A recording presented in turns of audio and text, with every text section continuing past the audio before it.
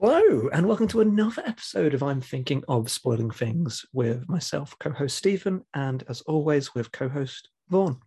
Hello, Stephen. How's it going today? Definitely a different Uh, day than the last podcast. yeah. It's going great because I recently saw a really good movie and I'm really happy to talk about it. I'm very, very excited. So this is a special episode, Mark. It's an important milestone in our Yes. podcast's history because this is the first movie that we don't agree about. Our takes on it are divergent. Yeah. Oh, it's not Divergent. No, unfortunately, we're not. That would actually seems like kind of a fun podcast. I've never seen any of the Divergent movies. Oh, they're not good. I don't expect them to be good. But no, today No. we are talking about Ridley Scott's House of Gucci. The best Ridley Scott film of the year. Now that is a take that I will not abide I by. wanted to get that in there straight away. I watched in one weekend. I watched The Last Duel, which is okay, has significant flaws. And then I watched House of Gucci, which I have not had that much fun in a long time. What a glorious film!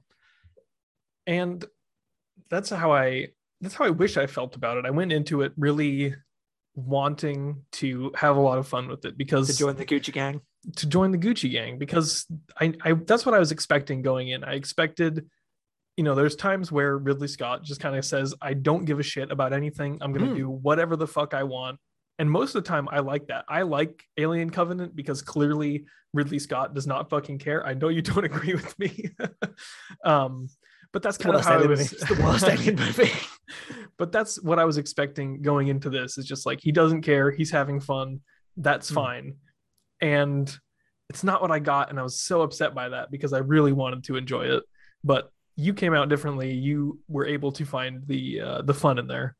I turned to Emma as I left and I said, I don't know if that was a good movie, but I had a hell of a time. And she agrees. And annoyingly, I think there are parts in it I think are a very good movie. I think this is a film of two films. I do agree with that. Completely juxtaposing films.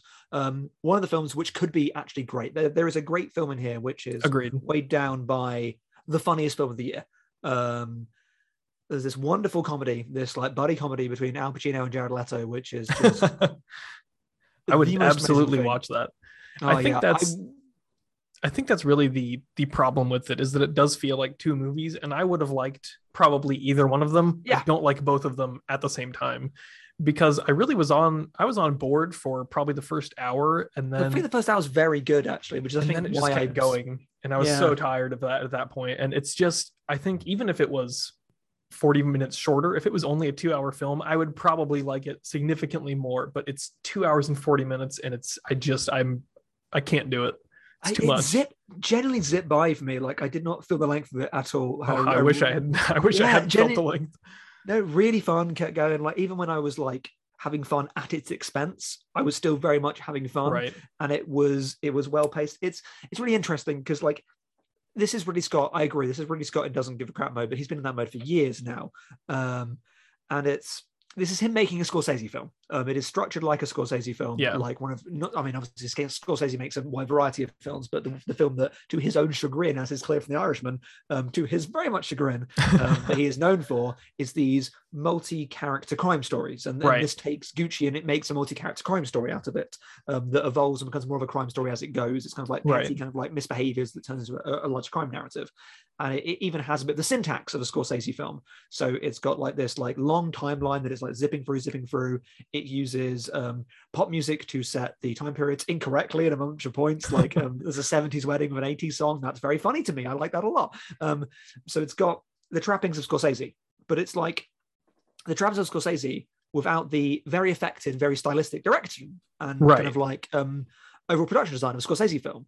And for me, I like that because I think a lot of the Scorsese films I don't care for as much as most people because they get lost in their own aesthetic. Like I'd say Casino and Wolf of Wall Street are the two worst offenders here for me of they want to show this like glitz and glamour and ostensibly critique it, but because their filmmaking is so in concert with glitz and glamour, and that's where the entertainment comes from, the critique falls flat and they end up being these like glorifying things where it's fun, even when it's like Casino is better than that because Casino like gets into gnarly bits where it's just like, well, that's just gnarly, whereas Wolf of Wall Street just which is a movie I despise, is just like it just accidentally is just complete glorification.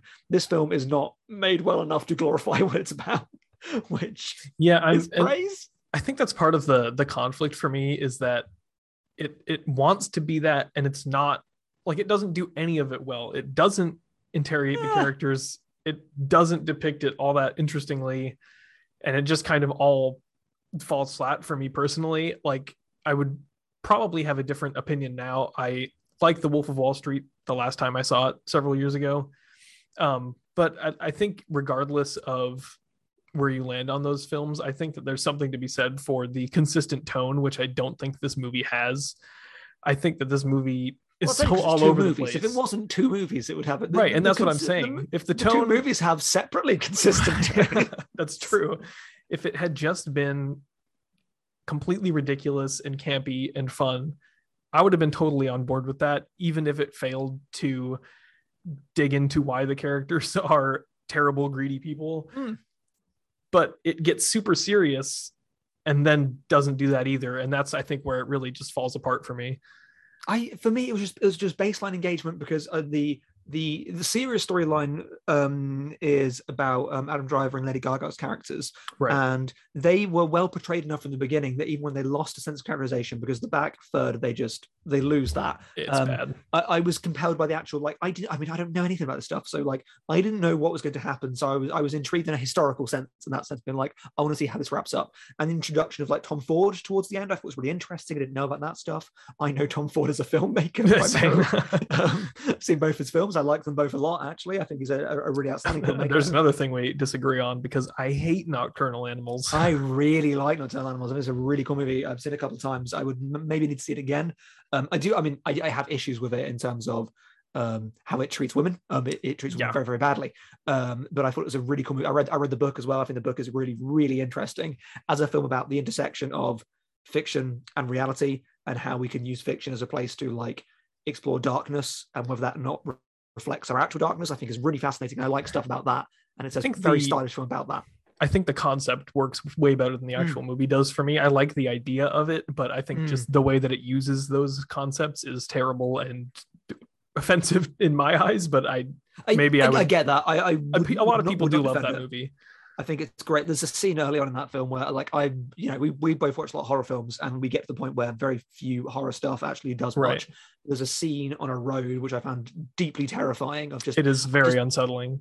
Just stuff where people just do stuff out of nowhere always kind of gets me. And so that stuff I really, really like.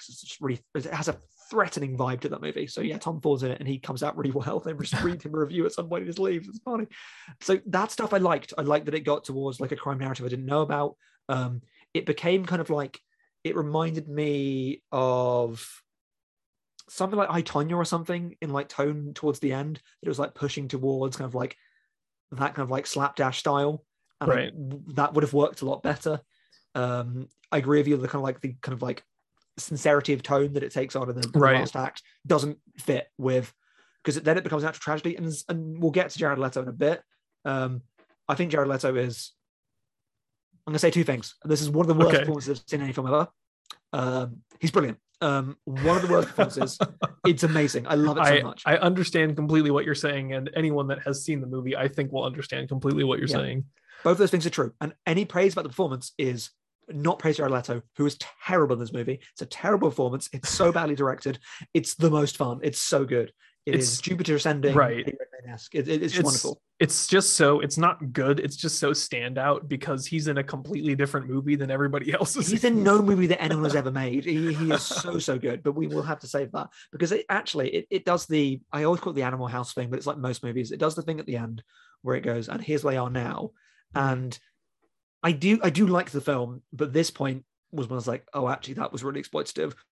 When it reveals that the character he plays died in poverty in London, I'm like, I've been laughing at this man. It's so weird. And that's 3 hours. And now I feel really bad about that. Yeah, I think that kind of just plays into my larger problem being that the real life aspect of it doesn't work, which is ironic because it's a true to life story. But I think it doesn't introduce enough for me to really care about it being real. And it's so like that crime stuff is not introduced or used well enough for me to that when it gets to the point of that final tragedy at the end, what it's building to, there's no weight to it, and I just don't care. And it's almost like the movie expects me to know about it going in, so that there's a baseline tension that I know that this is what's going to play out. Right. But I don't know that at all. I don't know if it's a thing that most people know and I'm just out of touch, but I don't know anything about this story. And so there's none of that tension. And then when it just tries to throw it all in at the very end,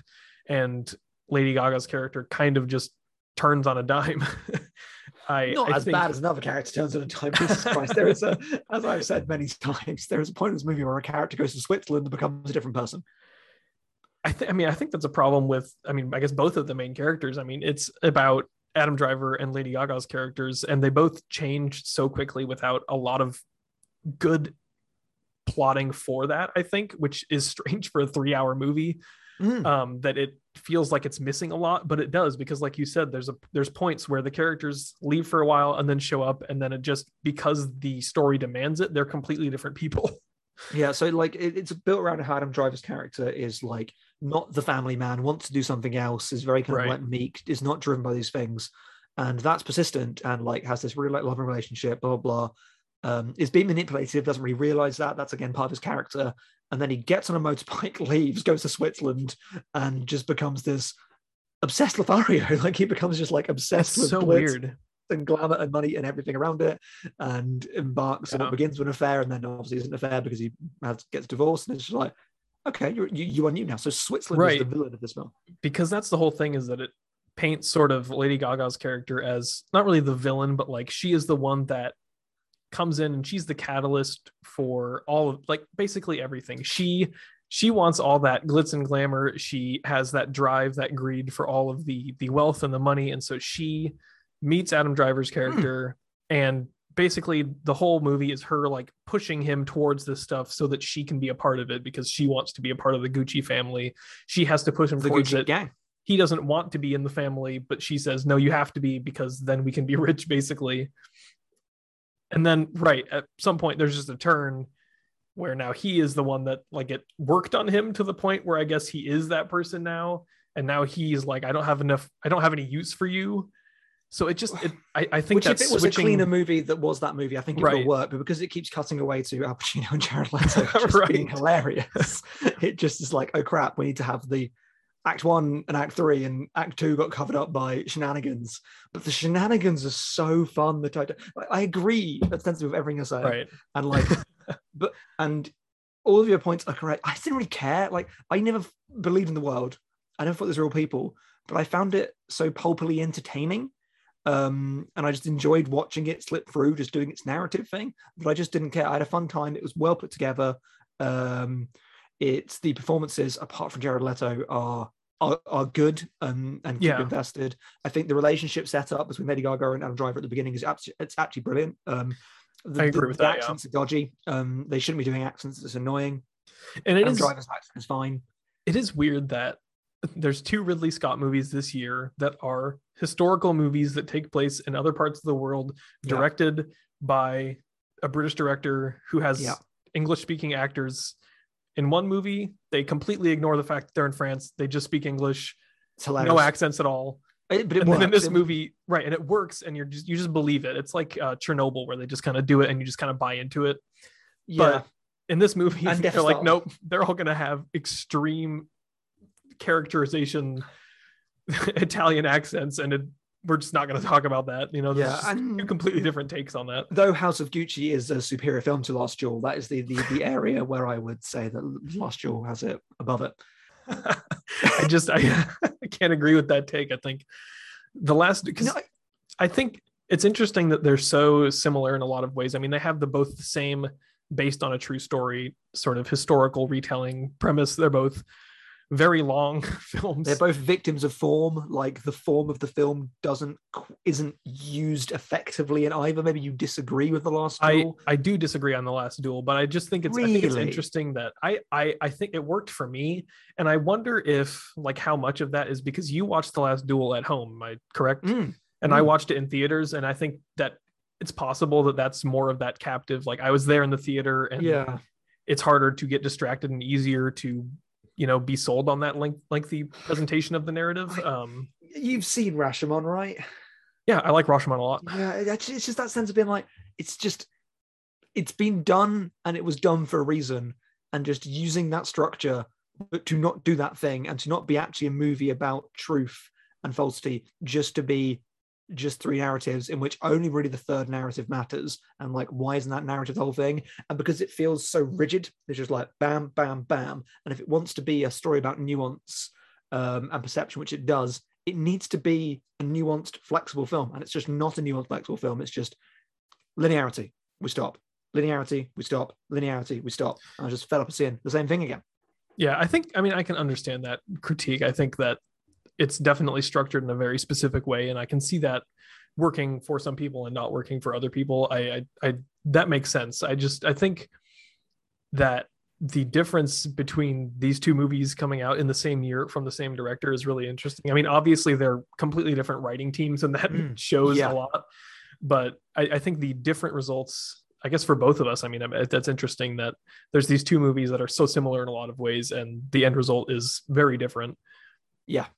For better or for worse. It's that thing of Last Duel tries, but I don't think the people behind it, it sounds really mean, but know their stuff, really. Like, I don't think Ridley Scott is the best lens of that story at all. And I feel when it gets into representing the female experience, which that film needs to, his lens just isn't good for that at all. I think I can understand that is very good in it, and also you've got the Matt Damon Affleck script with Nicole Hoffman, something like that. That sounds right, yeah. So she was brought on, and this really annoys me. I've spoken to some people about this, but the sense of they brought her on tokenistically, and I'm going to use that word because they felt that they needed her perspective. It was like, if you felt you need her perspective, why are you writing this movie? Why are you still involved?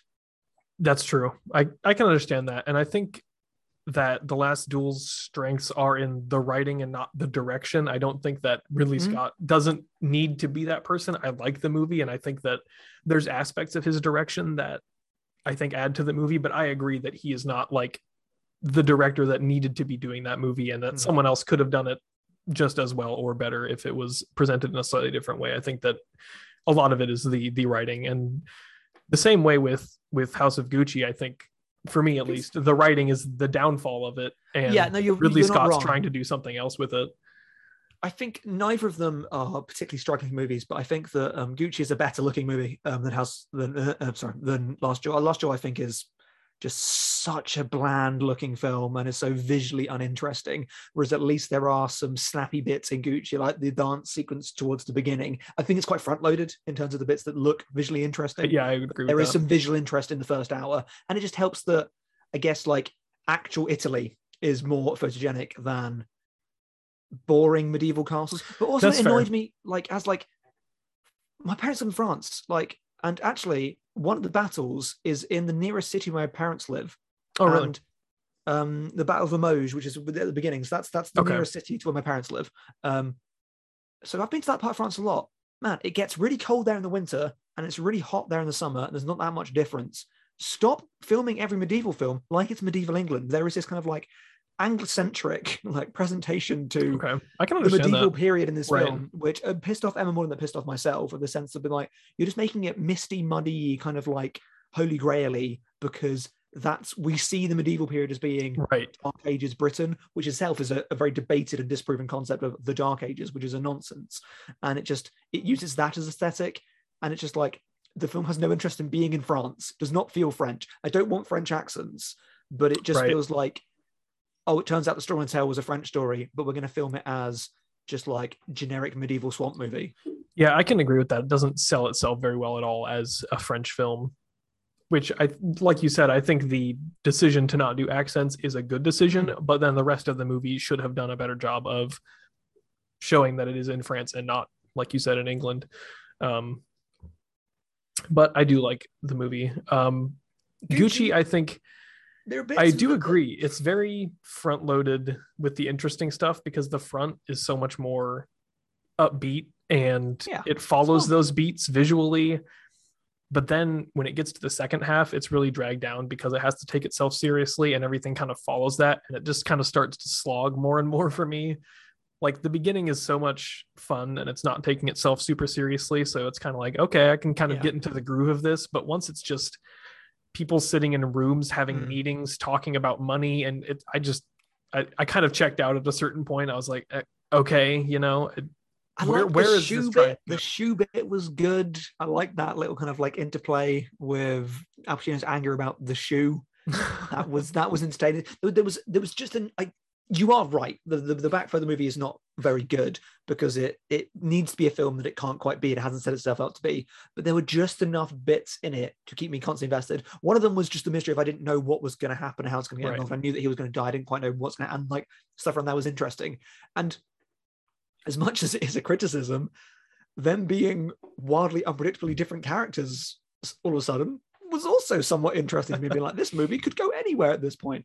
And man, let's talk about the Jared Leto elephant that's in the movie. Because yes, he is terrible, but I generally cried with laughter like 5 times. And like, it's so funny. It's so funny. I cried with laughter several times. It's not trying to be what it is trying to be, but it's trying to be in the wrong way. Right. It's interesting because I think he is both the best and worst part of the movie in his own in certain ways, like because there are great moments with his character that are just so fun to watch because he is terrible and is in a completely different movie. He pisses on a scarf and the film just doesn't do that. It just does it. It's so random. I do love that part because like he is in a different movie. It's never really questioned. He just does whatever he wants and it's great. But also in the same way, he has moments where there are certain jokes in this movie that are just offensive. And I was very frustrated with them being written into the movie at all. Yes. You are correct. But every time just Jared Leto is in the back of the screen, I'm already giggling because he's going to speak and the accent he's doing is so funny. And I'm not even going to imitate it because it would be 1, offensive, and 2, I could not do it justice. But he is just like whale song in the background, Waluigi whale song, just like doing his own thing, just overtaking this film. And I hate Jared Leto, so I find it so satisfying quite how abysmal he is. And it's so funny. And he gets that thing of being like, the film is still good for me because I had a great time, even if it's at the expense of the film. Right. It's and I can totally understand that. I think this is a movie with enough missteps that I would not like it overall, no matter what. But I think there's a world where I could enjoy it just as a fun thing to watch. I wish that I had enjoyed it more, but there's enough in there that there is an enjoyment level to its absurdity. Which I think I had the opposite experience then, because I felt like there was enough in it that I liked to give me goodwill to, therefore its ridiculousness. I was just like, I'm going to roll with the ridiculousness here because it's ridiculous. Because I did like the bare bones of the film. I found the bare bones very compelling, and I wanted to know the story, and I wanted to know the characters. I wanted to see what happened with them because I was so enamored by the beginning that I thought was actually really good filmmaking for like about an hour.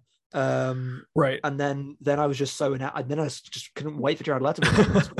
So, and it's I think what you say about the beginning is interesting. I wonder what difference it would have made to just alter the beginning very slightly, because you're talking about being interested in just the events of the film and how it was going to end. Yeah. And it has this opening scene where you are seeing, it doesn't tell you, but you're seeing Adam Driver's character in the future, basically on the date of his death, but it doesn't telegraph that at all. It's just him getting coffee. He rides his bike back home, and then someone calls out his name and the title card comes up. I wonder what difference it would have made if that opening scene had actually shown him getting killed. I think there's certainly an impact to the way the end shows his death, but I think there's a lot more tension in knowing that he's going to die and not knowing how he got to that point, rather than here's this character. You want Sonic the Hedgehog is what you want. You always bring up a movie that I do not expect you to bring up in the slightst. How did I get here? Bam, flashback. But I think that's the problem with the movie expects you to know what the story is, and I don't. And I'm wondering how much different it would be. Scene of Adam Driver looking fabulous in great suits. He does look fabulous. I wouldn't, I'll keep it anonymous for their sake, but the anonymous person that I watched the movie with, so the previous day we watched also with the same anonymous person, The Last Duel, and there's a plot point in The Last Duel where it relies on Adam Driver being objectively handsome.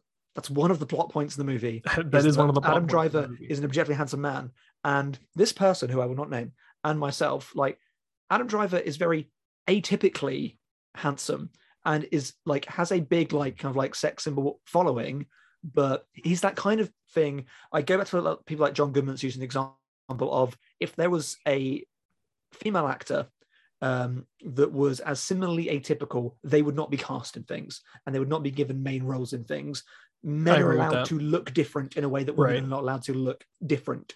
And it's really weird in the last two episodes, like, well, Adam Driver's so obviously handsome. Like, he's handsome in a very like modern, different take on masculinity kind of way. Yeah. And in that film, I'm like, no. But then the same person that I saw it with said, but in this movie, I got it. And I said to them, that's because he's wearing very nice clothes, though, isn't it? That makes a huge difference. Yeah. And so much of the film for me is like, just looks like the clothes are good, it's stylish, it's a fun time, which isn't usually me. I'm not usually that kind of person that's suckered by that. But Adam Driver in his just cool suits, just like, I like the opening, he's grabbing like a croissant or something. In Italy, I guess it's probably not croissant. Grabbing a pizza pie. I think it was just coffee. Yeah, he's having his espresso, having a great time. Loving it. I'm already loving it. I do agree with that because it is great to look at. It is very well designed. The production design is great. The costumes are great. And in that world where the movie is 40 minutes shorter and focuses more on being fun, I think I would really like this movie because I think that then you got 40 minutes of bonus hilarity. 40 minutes of bonus hilarity. You've got a 2-hour good movie with some scenes missing, which is confusing, and an extra 40 minutes of just pure comedy gold. And that's an issue for me, is that I both think it's way too long, but also if it was shorter, I don't think you can tell the story properly. So I'm not really sure where to go with there. I want to talk about, it's funny, we just recorded our Eternals episode last week. Yes. Last week. Correct. It's been a week since then. And we talked about Selma Hayek's character in that movie. She's also in House of Gucci. I do not understand her character in any way. And that's me saying I kind of wish the movie was longer because her as a character is not developed in any way, but also I want the movie to be shorter. Can you explain her character to me, or did I just miss something? No. There's a bit in the movie which I thought it was doing Inherent Vice. There's a bit in Inherent Vice where Bigfoot Bjornsson starts speaking out of the TV directly to the protagonist because the protagonist is high, and that's a joke in the movie. Right. And there's a bit in this movie I was like, oh, is this like... It's so strange. So Selma Hayek shows up as like a TV personality on like an infomercial where she's selling you like a tarot reading. Yeah, she plays Pina. That's her name, right? Could not tell you. She's called Pina, and you're thinking, wait, is this the Wim Wenders movie Pina? No, it's not. I was not thinking a great movie, though. But I do believe that a Wim Wenders movie is good. It's very, very good documentary about Pina, the dance choreographer dancer. An excellent movie. So she shows up and Lady Gaga calls her to get a reading on her future. And is just like straight in touch with her directly. Look at it like in those like there's no delay for that now. Like and that's fine. Like it kind of fits with Lady Gaga's character that's been introduced so far. But then suddenly they're best friends. Yeah, but they're clearly like I think it works because it's made so very, very clear that this is such a transactional best friendship in which Pina is there to get, because Lady Gaga's character has a lot of money and is just there being like, yeah, do this, while in these luxurious scenarios. And we know that Pina is a con artist because we have the extra technical knowledge that, well, we know these things are a sham. And I think that's true, but I also don't think the movie sells me on it well enough. True. Yeah. I mean, maybe not. She's so ancillary in the movie, but she's also like an extremely important character at the same time. At the end, most certainly so. Right. Like you barely get any screen time with her. And then in the final 20 minutes, Lady Gaga's like, and I want you to kill my husband. Yeah. And she's like, all right, let's do it. No problem. They had a spa day. Once you had a spa day, you'll kill their husband. Hey, all right. You've seen Strangers on a Train? I've not. Okay, fine. Well, it's people don't watch Strangers on a Train and be like, wait, there's one train journey and you're going to murder somebody? But when Ridley Scott does it in House of Gucci, suddenly it's a problem. Well, I think it's more that whole plot line just, it seems half-baked to me. History has to happen in a way that is at odds with the film, basically. Right.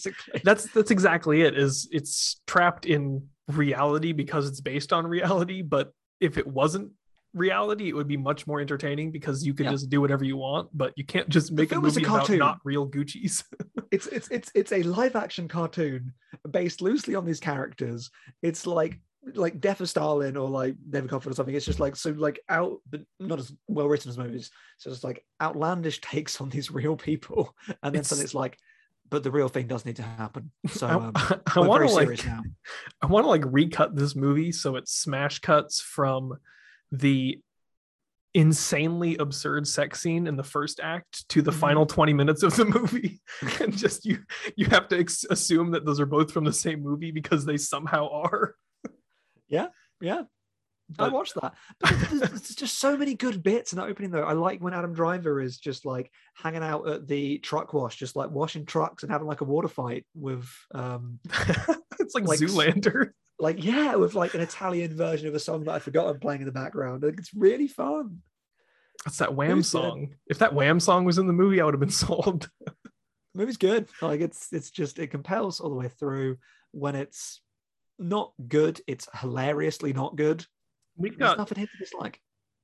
And I like that even though we disagree, it seems like there's kind of an even split that continues. You know, we've got friends that absolutely love this movie and other friends that feel more similar to how I do, that it is just kind of a mess, that it's not very good. But so I guess that kind of continues. At least I don't feel completely alone. It's a glorious mess is what it is.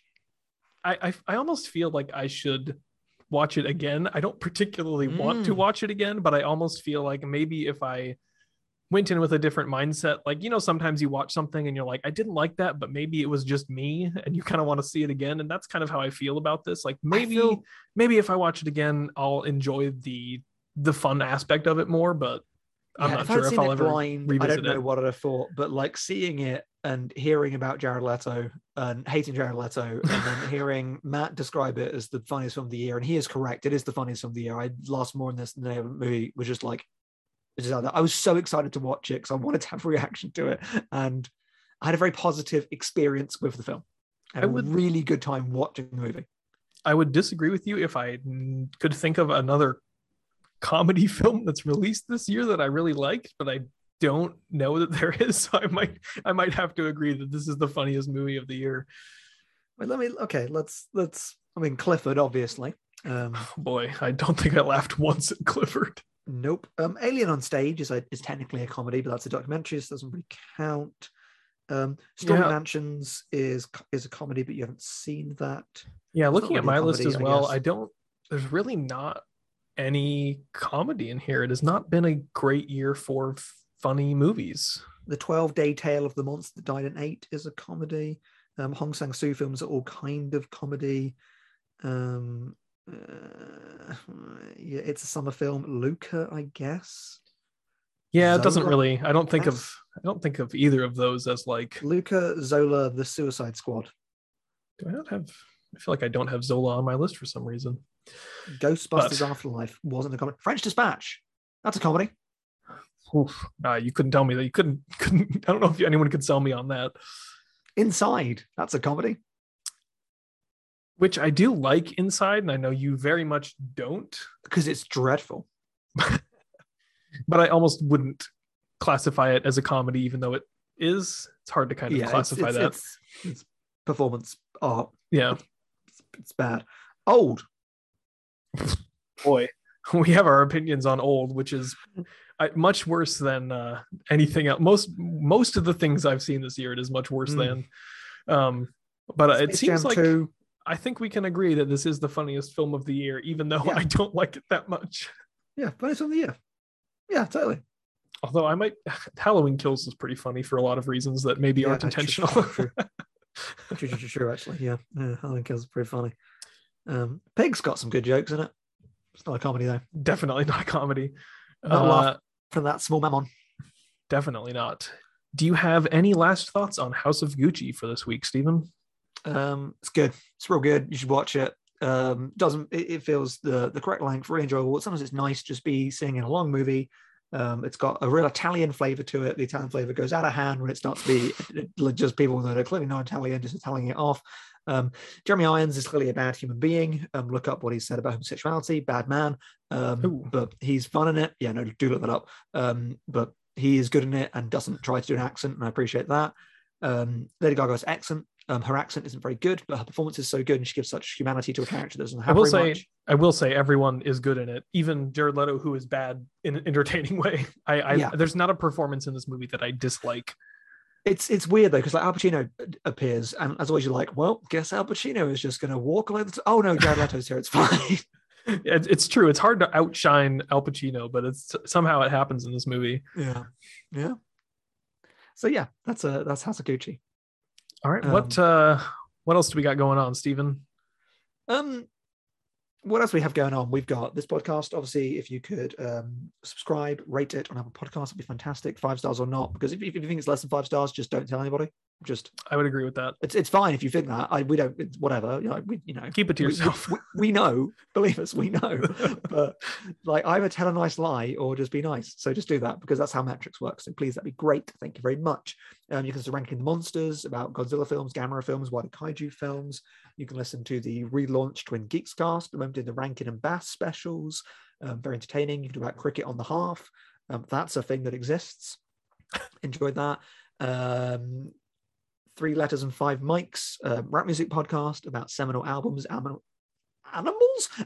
that were given either 3 letters or 5 mics by hip hop magazines. It's a thing.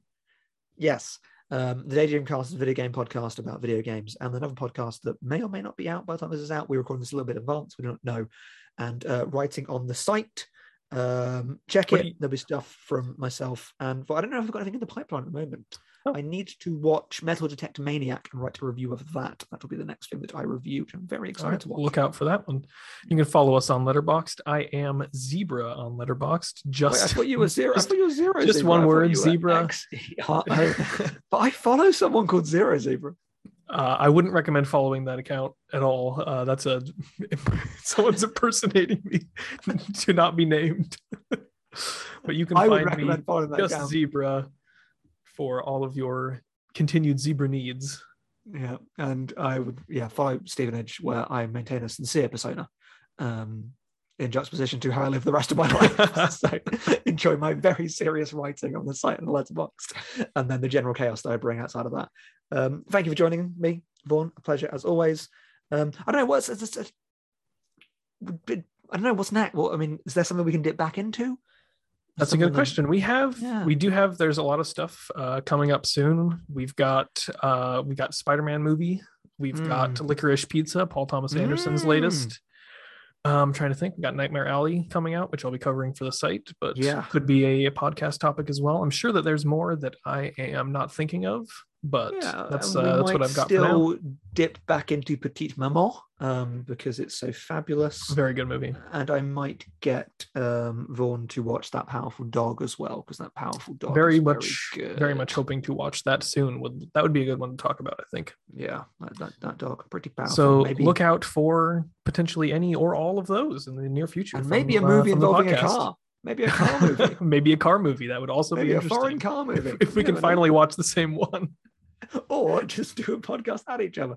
There's a podcast called The Flophouse, and I forget what they were talking about. Men in Black International with a guest, and the guest realized 20 minutes in that they'd watched Men in Black 3 by mistake. Because they thought Men in Black International was Men in Black 3. So they just kept going back to, at this point, what was happening in Men in Black 3? That's a big difference. So there you go. So yeah, watch that, I guess. Until next time, thank you very much, and goodbye.